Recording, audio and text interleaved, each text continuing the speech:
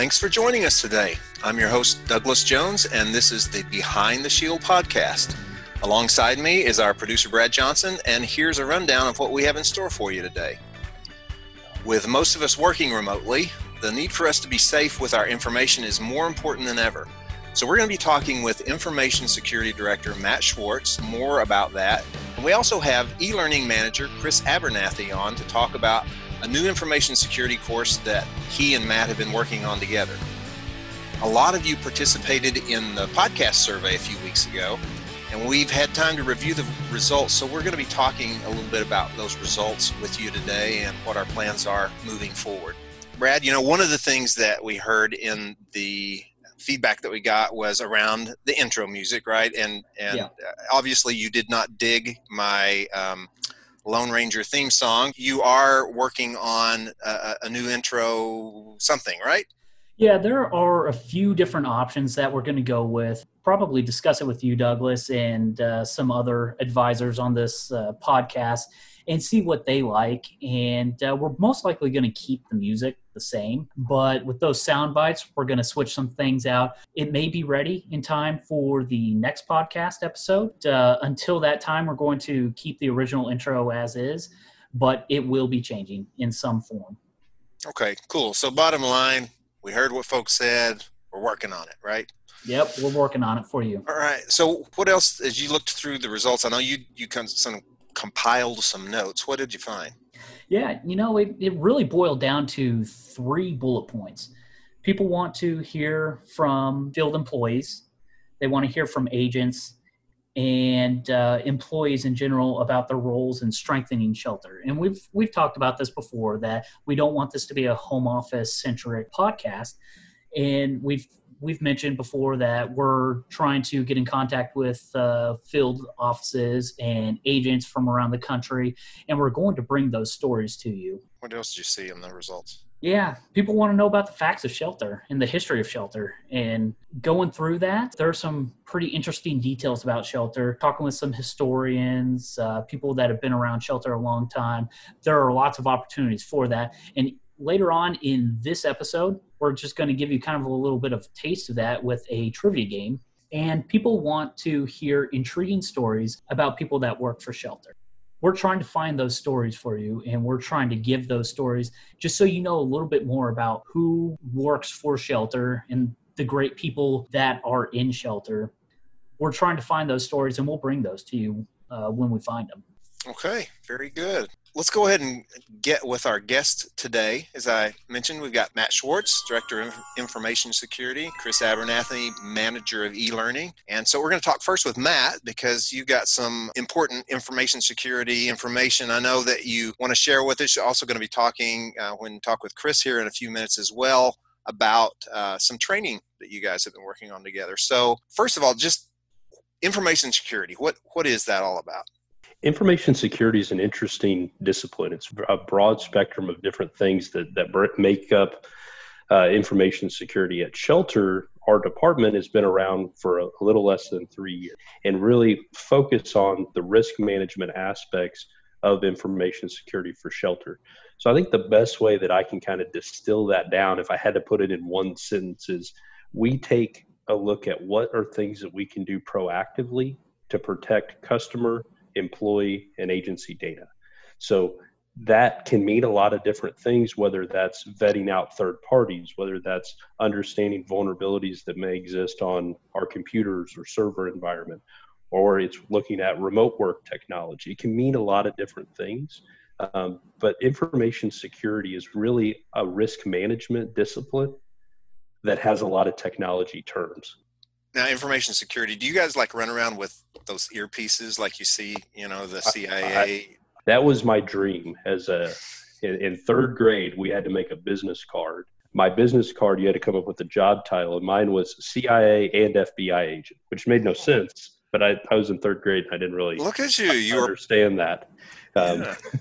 You were kind of prophetic. You didn't even know it. Yeah. All right. So no, we don't have earpieces. But we touch almost every part of Shelter's business, whether it's physical security, business continuity, disaster recovery, application security, all these different aspects the way Shelter does their business have a information security component. And I think what's exciting, and we'll talk to Chris about this kind of in the context of security awareness and training, is information security at Shelter is really about partnerships. Tell us, with the remote work situation that we're all in now, has anything changed? Are there just new layers? What have you been seeing? What we would call the attack surface has changed. When a company kind of goes from one office or a number of offices and you start putting assets and people in different locations, it spreads out that attack vector.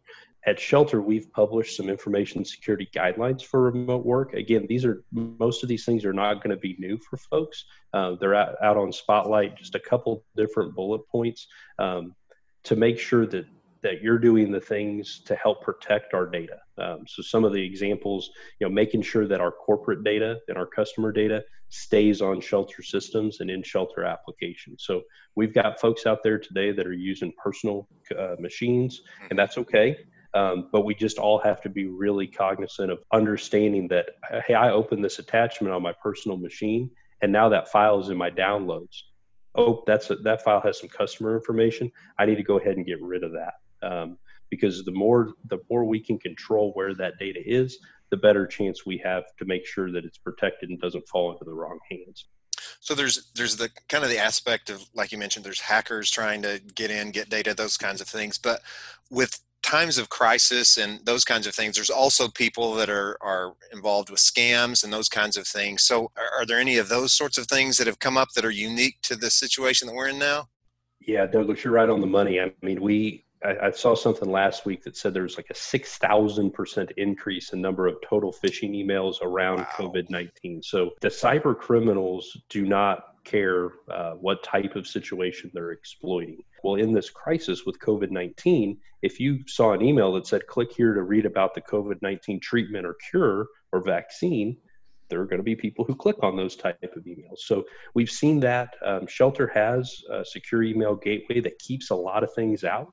But for our users, for employees and agents, if you do see anything that looks suspicious or looks too good to be true, go ahead and use that report phishing button in Outlook. Our team will take a look at that because technology is not 100% and our security tools are not 100%. Our best security asset is our employees and agents. Well, let's bring Chris into the conversation because I know you guys have been working on some new information security training together. I've heard about it. It sounds really cool. Chris, what's this training course that's been developed? It's really just a course, a new training course on information security, or maybe more accurately, it's more like a series of courselets or episodes designed around telling a story, not unlike what you'd see with the Netflix series. I guess you have to go all the way back to late last year when one of our e-learning developers, Linda Nguyen, had scoped out for us an animation program to use in some of our courses and actually started that under my predecessor. And then Matt and his team had approached us late last year about partnering with them to really explore some innovative ways of providing everyone in Shelterland with the information security training they need. But instead of making it like all the other mandatory training that we all have to take, Matt and his group have really championed taking a much different approach. So from there, Linda Nguyen and one of our other developers, Craig Gladney, have worked pretty closely with Matt's team to put the story together. It's a story that it is animated. It's also got a pretty big cast of characters. So one of the things I'm excited about is that we were able to use voice talent from throughout Shelter. So as people go in and take these courses, once they roll out, I think they'll see and hear a lot of people that maybe they're familiar with or that they work alongside. I understand we've actually got a little trailer that we can show folks since the podcast is actually a video, right? So, yeah. Brad, you want to show us what the video looks like?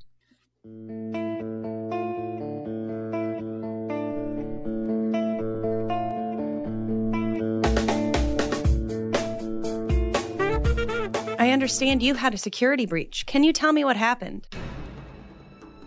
Well, what do you know? George is retiring. George Smith? He's been at Titan forever. 35 years, right? Isn't he a VP? Let me help you with that. But it looks like it was sent from Mr. Mooney, the CEO. It had his name, title, and his contact information. How could it not be him? What? Why would you do that? You know that's against Titan policy. Do we know how the attack occurred? In the upcoming episodes, you'll review events leading up to the ransomware attack. Watch for things people at Titan do or don't do that could have created an opportunity for the attack.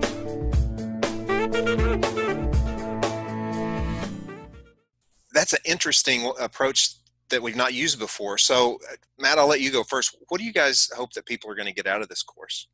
The thing about security awareness in general is we have to come at it from different ways. So we do phishing simulations. Everyone, whether they like them or not, on the employee and agency side, you've seen those simulations. That's a way for us to put our training and security awareness into action. What we wanted to do with this security awareness course was to break things down, to make it more digestible, more consumable. And by telling the story, I think we have two distinct things that are happening is we get to see as employees and agents the actual things that can come from an information security incident that are not positive.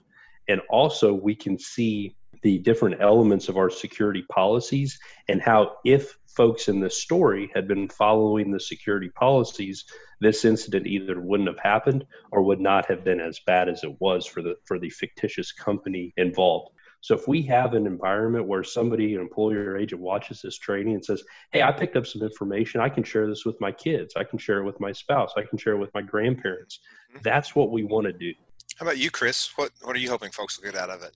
Well, and I think to piggyback off on what Matt said, I think we are really telling a story. If we think back to childhood, I mean, a lot of the most quintessential lessons we learned or values that were instilled came from stories that were shared with us. You know, maybe we don't get to fulfill those childhood dreams of being the CIA or FBI agent, but that's how we do learn as kids and even as adults. And when training is really about helping people get results on the job, I think that's a key part of it.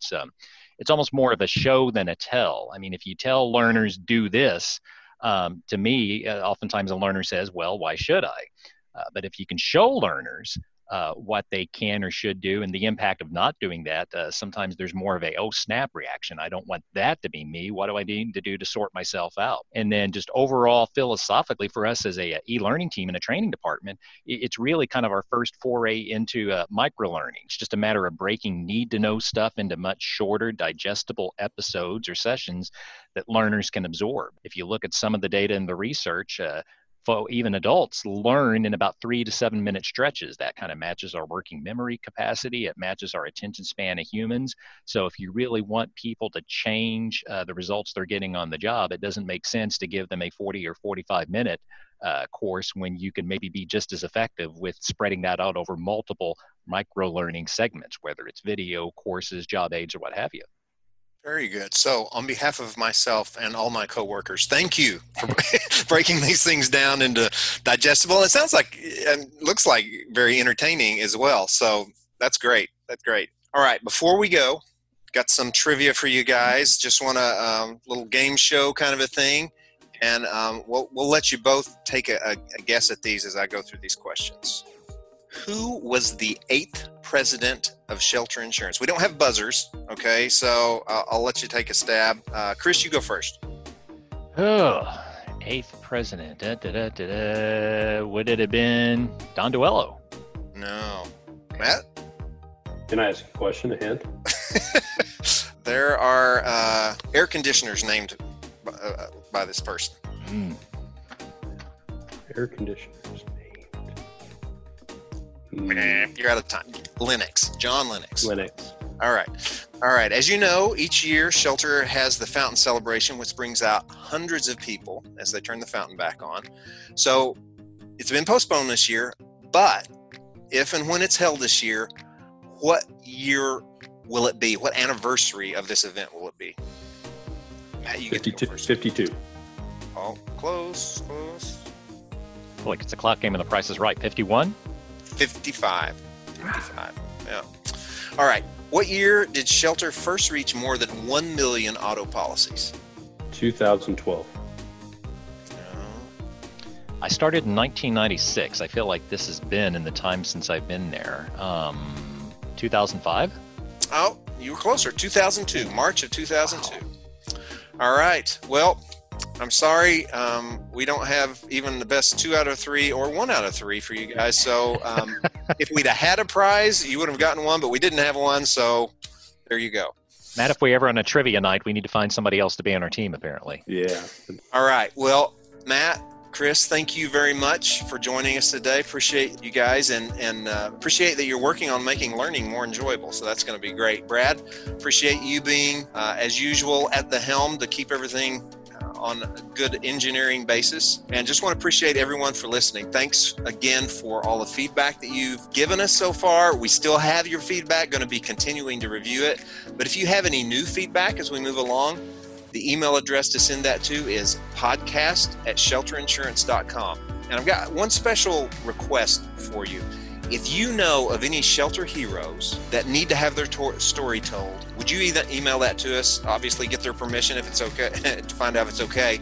But we'd really like to feature some of Shelter's heroes on the podcast. So thanks again for all that every one of you do. Hey, appreciate all of our adjusters out there that have been on storm duty. Thank you for the extra effort that you're putting in. You are deeply appreciated, and just want you to know that we're here to support you. So each person makes Shelter a better place, and all of us together are Shelter Strong. Take care.